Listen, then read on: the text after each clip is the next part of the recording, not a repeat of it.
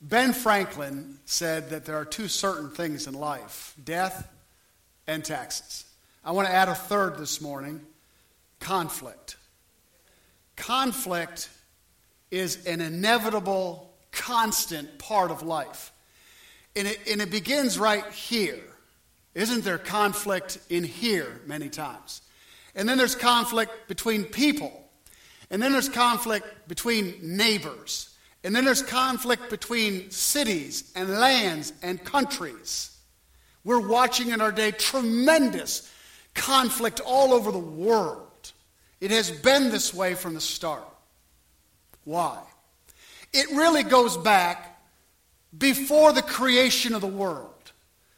It really goes back to eons ago, timeless, but somewhere in eternity past, there was a moment that started all this stuff, this conflict within us, between people, the stuff we hate. It was when the chief archangel Lucifer rose up in rebellion against God. And he was cast down. And that began a conflict that is going on today. The root of everything, the boiled down element of everything is Satan and God.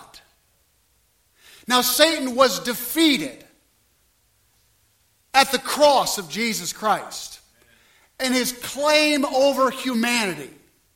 He lost it.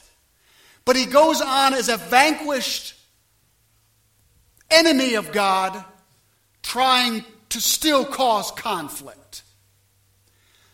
If you don't see that, you just won't see the slap coming. Paul told Timothy, all that will live godly shall suffer persecution. They're just going to. Now, if you don't live godly, you probably won't suffer persecution. That's the flip side of it. But there's much loss in not living in a godly way. When we look back at the nation of Israel, in the entering in to Canaan land, and the conquest, the conflict with the tribes and people groups in that land was inevitable. Nobody lays the sword down and go, oh, come on, have the land of milk and honey. We've been living here for hundreds of years, but you can have it. Spiritual conflict is real. I always smile when I'm in a, well, I don't smile when I'm in a funeral or when I'm preaching the gospel and I get down to the real fine nitty-gritty points of it, a baby always raises up and begins to cry. I've noticed that. There's always someone who gets up and moves. So nobody get up and move this morning.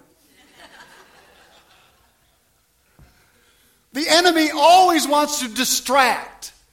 He always wants to take the seed of the Word of God out of our hearts. He attacks in two different ways, to the church and to our lives. We're going to see both of them in Scripture in Joshua chapter 9. Fascinating chapter. I want you to turn there. Joshua chapter 9. And we'll see old Slewfoot in his attack against Israel. Now, if you're a peace lover and you got your rose-colored glasses on and you think it all can be worked out if we just talk it out, you don't know the inevitable conflict in the spiritual realm. Someone has to be defeated. Two can't live when there's enmity between the two. It just can't. Even the Beatitudes where Jesus taught, blessed are the peacemakers, implies conflict. Because you don't have to make something that is already present. Joshua chapter 9. Look at verse 1. Old story, new truth. It's going on today in our world. As soon as all the kings who were beyond the Jordan, in the hill country, and in the lowland, all along the coast of the Great Sea, toward Lebanon. This is Canaan land. This is on the west of the Jordan. the east. The Hittites, the Amorites, the Canaanites, the Perizzites, the Hivites, the mosquito bites. Thanks for catching that. I never can resist that. The Jebusites, when they heard of this. Well, ask yourself when you read the scripture, what is the this that they heard of? It wasn't the attack against Jericho. It wasn't. I'll show you why in a minute. It wasn't the defeat of Ai that stirred all these opposing people groups to come together in oneness to attack. You need to look back up in chapter 8, verse 30 to find out what riled the beehive up. Verse 30, at that time, Joshua built an altar to the Lord, the God of Israel, on Mount Ebal. There is going to be, watch this carefully, an altar built between two great mountains, Ebal and Gerizim. Ebal means bald, without any vegetation, a big rock. Gerizim next door was the Mount of Blessing. Ebal was the Mount of Cursing. And notice what he does after he builds the altar. And there in verse 32, and there in the presence of the people of Israel, he wrote on the stones a copy of the law of Moses. He took, we know from earlier books, he took white plaster and plastered a bunch of rocks. And with a stick or his finger, he wrote the law of Moses to be hardened in that rock. This is in enemy territory beyond the Jordan in Canaan land. Surrounded by the enemies, Joshua builds an altar and writes the word of God. He is proclaiming the authority and rule of the kingdom of God in enemy territory. That's what he's doing. And then notice what he does then. Verse 34. And afterward he read all the words of the law. The blessing, Gerizim, the curse, Ebal, according to all that was written in the book of the law. There was not a word of all that Moses commanded that Joshua did not read before all the assembly of Israel. When the sermon goes long and you become impatient and you want to go eat your fried chicken, remember this day that all of Israel, and notice it says, there wasn't a word that he didn't read.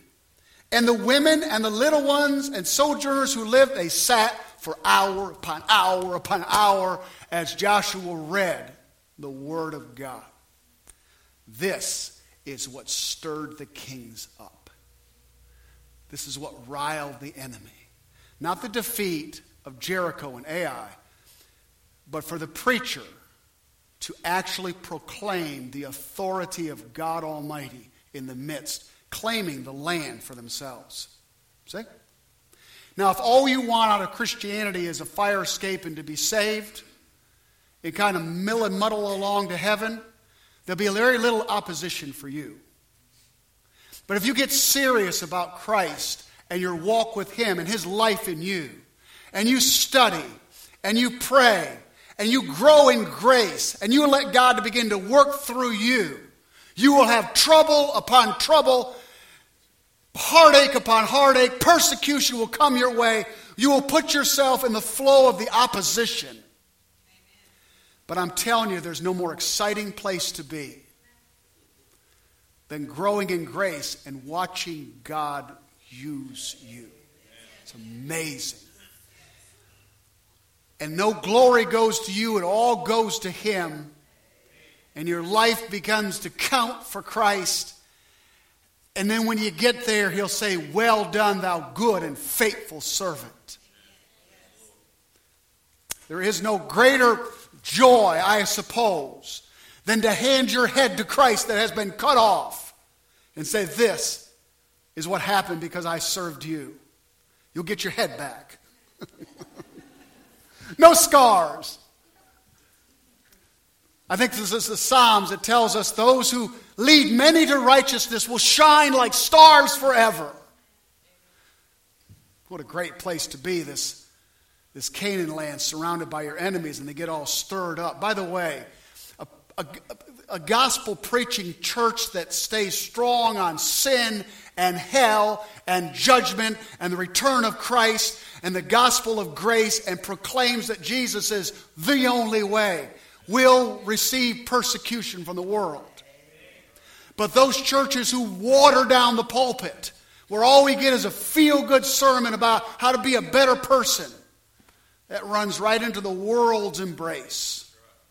We are never to sound like them. We are to proclaim a message of another kingdom that's coming. Well, they got all riled up, and that's the attack from the outside. The church through the ages has been attacked from the outside. It has rarely been hurt by an attack from the outside. I think of the first attack against the church from the outside was when they imprisoned Peter, I think. They cut James' head off. The church was strengthened. Remember the persecution of Saul? And the church scattered? They were like that spider that you step on in the garage. You step on him and 1,000 spiders take off from him. You think, what have I done? I've released trouble all over my garage. They stepped on Stephen. They killed and martyred that godly saint, and the church scattered. And all of a sudden, rather than being lumped together in Jerusalem, churches were sprouting up all over the place. You can't hurt the church from the outside. But the second kind of attack has hurt many times the church. Now, I'm of great confidence with the church because Jesus said, I'll build my church and nothing will prevail against it. But there have been attacks from the inside. And this is what happens in verse 2. Take a look at it in verse 2. But when the inhabitants of Gibeon heard what Joshua had done to Jericho and to Ai, they weren't concerned about the altar and the word of God and the proclamation of God's authority like the kings. They were scared for their lives. You see the difference? For those of you who want to study further, think why those two are different. I'd tell you, but I'm not sure myself. You go home and think about why the these kings were stirred up by the law. But these Gibeonites were scared not for that, but because of Jericho and Ai. That's why I know the other group didn't care about Jericho and Ai. Notice what they did. They, on their part, in contrast to the kings, acted with cunning and went and made provisions and took out worn-out sacks for their donkeys and wineskins, worn out and torn and mended, with worn out patched sandals on their feet, and worn out clothes. And all their provisions were dry and crumbly. Now the Gibeonites lived close by. But do you understand, they're creating with an image of a people far away, as you'll see in a minute. Wore out clothes, dried bread. Notice it goes on, verse 6. And they went to Joshua in the camp at Gilgal, and said to him and to the men of Israel, we have come from a distant country, so now make a covenant with us. But the people of... Did you catch what they were going to do? I need to share some scripture before this to help you understand why Joshua went astray and what his error was. I want you to turn to Numbers chapter 27. I'm going to show you some verses that if Joshua had been paying attention, he would have never fallen into this trap. Numbers chapter 27. It's a couple books back from Joshua. Numbers chapter 27. Remember now, these Gibeonites dressed in old clothes and came to Joshua. There were two different groups in, let's see I tell you what, keep your finger there. Let's go to Deuteronomy 20. That's where I meant to go first. Deuteronomy 20. Go a book further up. Deuteronomy 20. We'll get back to Numbers in a moment. Deuteronomy, the next book over, chapter 20. I'll give you a moment to get there. There were two different groups that Israel were to encounter on their way out of Egypt. One were groups that were not in Canaan land, and the other ones were cities and kings that were in the land. They were to treat them differently. Chapter 20 of Deuteronomy, verse 10. Look with me at verse 10. He says, when you draw near to a city to fight against it. This is the cities that were not in Canaan land, on the way to Canaan land. When you draw near to a city to fight against it, offer terms of peace to it. If it responds to you peaceably and it opens to you, then all the people you are found in it shall do forced labor for you and shall serve you. But it goes on, if they don't make peace, destroy and kill the men. Don't kill the women and children, kill the men. Notice verse 16. But in the cities of these peoples that the Lord your God is giving you for an inheritance, that's in Canaan land, you shall save nothing alive that breathes. And then he has this list that we just read, the Hittites, the Amorites, the Canaanites, and on and on. Did you catch that? Did you hear that? The first cities, when you come to them, offer peace. Not when they come to you. So right away, Joshua should have been alerted that there was something wrong with these people coming to him.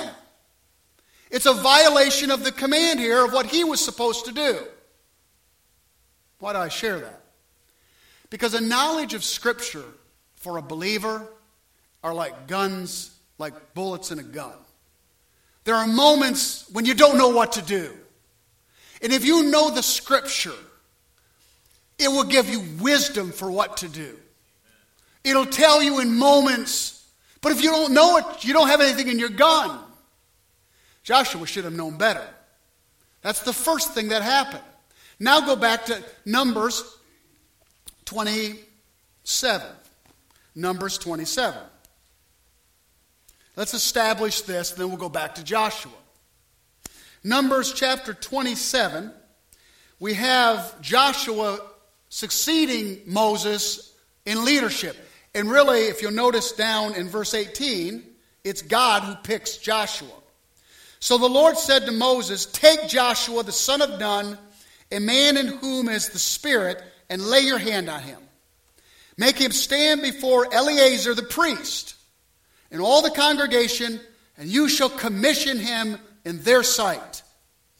Moses, you shall invest him with some of your authority, so that all the congregation of the people of Israel may obey. Now watch this. This is very crucial at this point. And Joshua shall stand before Eleazar the priest, who shall inquire for him by the judgment of Urim. That's dice. That's a stone that's painted black and white to know a decision to make. This is how they made decisions by the Lord. Notice before the Lord. At this word, they shall go in. In other words, they'll go into battle. At this judgment of Eleazar, they shall come out. When you get into the land, you'll know what to do when a decision comes. When you come before Eleazar and you roll that stone and you'll hear the mind of the Lord. You will read nothing of that in the story that we're going to look at. You see that? specific instructions of what to do. And Joshua thought the decision of the Gibeonites was so small that he didn't have to inquire of the Lord. Now go back to Joshua chapter 9.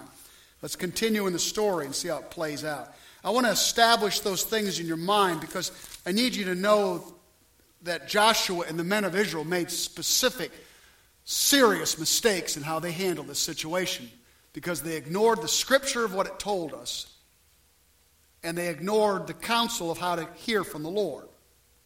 All right, so chapter 9, and we are back at verse 6. So they went to Joshua in the camp of Gilgal, and they said, "We've come from a distant country." Verse 7. But the men of Israel said to the Hivites, you know who the Hivites were, don't you? This isn't the first time they showed up in Scripture. There's a great story back in Genesis, and if you want a good laugh, well, not a good laugh, if you want a little humor out of the Scripture, read the story out of Genesis about Shechem and his son who lay with the daughter of Jacob, a lady named Dinah. And he found her in the field. She was a daughter of Jacob. And he grabbed her and raped her in the field. And the sons of Jacob, her brother, found out about that rape. Well, this Canaanite, this Hivite who raped her, had apparently thought he loved her. Wouldn't do that if he loved her. But anyway, he went to his father and said, "Give me the woman. I want this woman to wife." So his father went to Jacob and wanted the woman. Well, the brothers intercepted the meeting and they said to him this: "We will give our sister to you to wed, but we can't give her to an uncircumcised Canaanite. So not only we want you to get circumcised, but all the men in this Hivite village, we need you all to get circumcised." So they said, "That's great, we'll do it." How many of y'all have heard this story? It's a great story. Let me go on to the story. So they agree to it, and all the men get circumcised. Well, they're sore. They're not in fighting shape a day or two after. And the sons of Jacob come out and wipe out the whole city. Wipe them out. Deception by Israel. It's the same tribe who comes back hundreds of years later and deceives them. Hivite means serpent. Isn't that interesting? So, it came back to bite them, didn't it? Doesn't stuff come back to bite us at times? Yee. So, all right, with that little bit of history, verse 7. But the men of Israel said to the Hivites, "Perhaps you live among us. How can we make a covenant with you?" They said to Joshua, "We are your servants." And Joshua said to them, "Who are you? And where do you come from?" And they said, "From a very distant country your servants have come because of that." Wait. You never answer the questions. Who are you? What's the name of the country? They never tell them who they are. And they just repeat, "From a very distant country." You see? Ask the questions, demand the answers. Now they appealed to Israel's pride at this point. How? This was a new nation and a new land. They were going to conquer the nation. All of a sudden you have a assembly come from a foreign country desiring to make peace. You see, they're kind of recognizing that Israel has the authority to give this peace in this land, appealing to their pride. But they never answer the questions. Notice verse 9, "From a very distant country your servants have come." Notice they throw the Lord's name in there because of the name of the Lord. People throw God's name around for their own good many times. I don't want you to distrust everybody you meet, but always be smart. People will try to deceive you. Be wise. Think. Don't make any decisions quickly.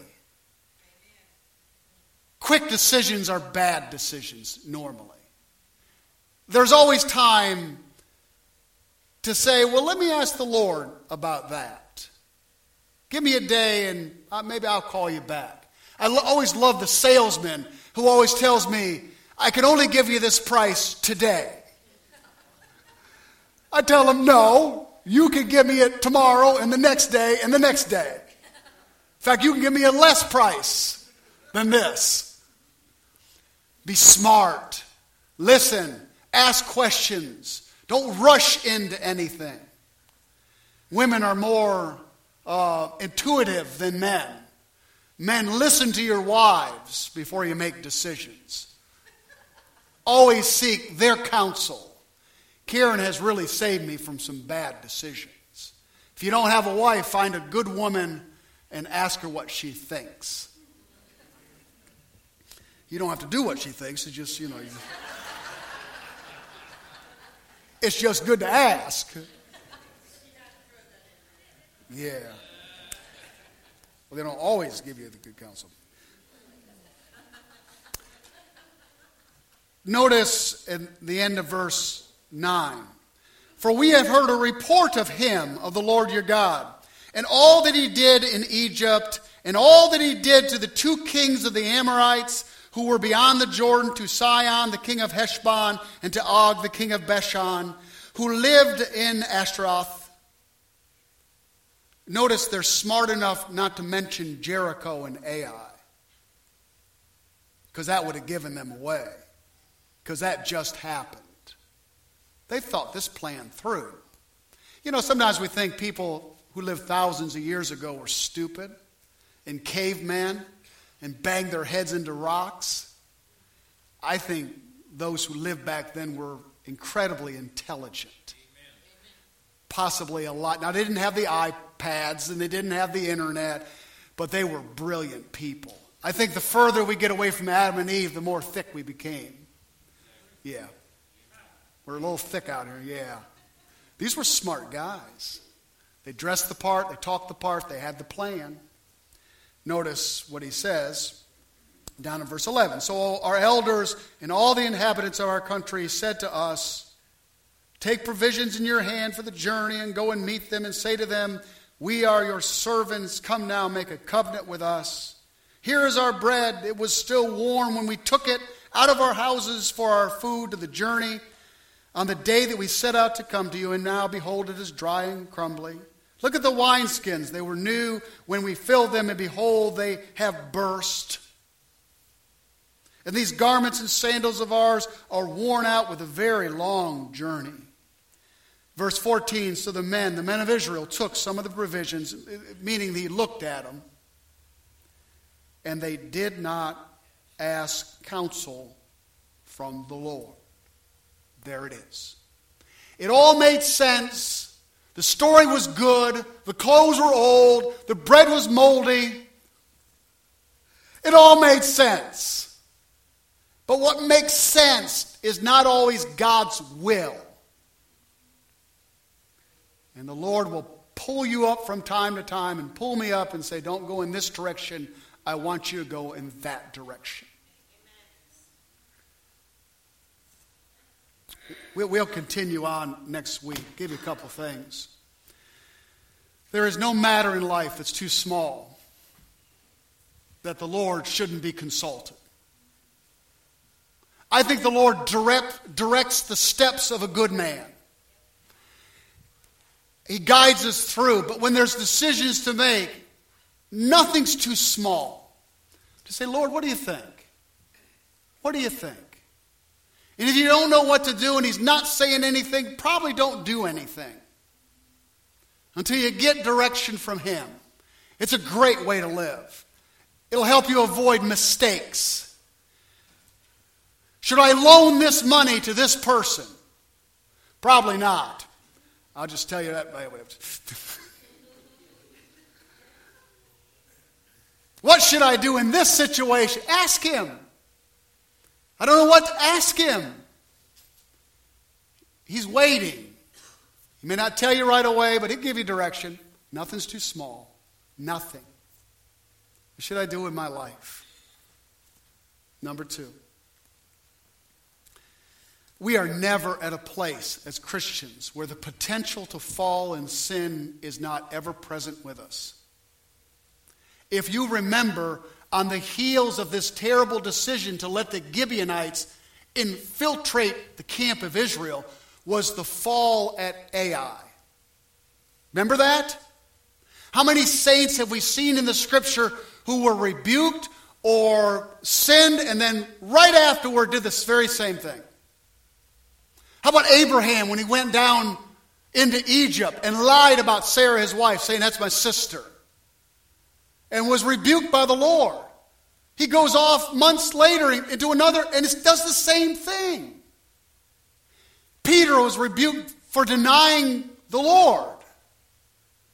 And then a few short, maybe months or years later, he was rebuked by Paul for separating from the Gentiles because he didn't want to be a part with them. We are ever present with the flesh. It doesn't matter how many victories we have, how well we think we're doing, the potential to fall is always present with us. Never trust yourself. Never. Know that the enemy is always around and he gets in, and it's easy many times if we're not watching to fall. You know, take heed lest you think you stand, lest you fall. And number 3, we err. We err when we ignore the Scripture. What does the Scripture tell us? It tells us a lot of things. It tells us, parents, that foolishness is bound up in the heart of a child. And the rod of reproof will drive it far from them. We want to talk sin out of them. The Scripture says, beat sin out of them.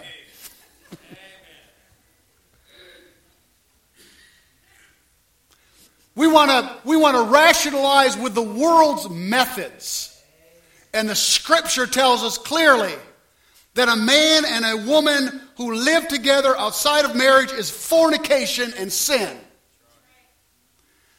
That the marriage bed is the honorable place. It is undefiled. Sex outside of marriage is sin and fornication. The Scripture's clear about that. It is clear about a lot of topics. It gives light to the soul for young people to know the decisions to make.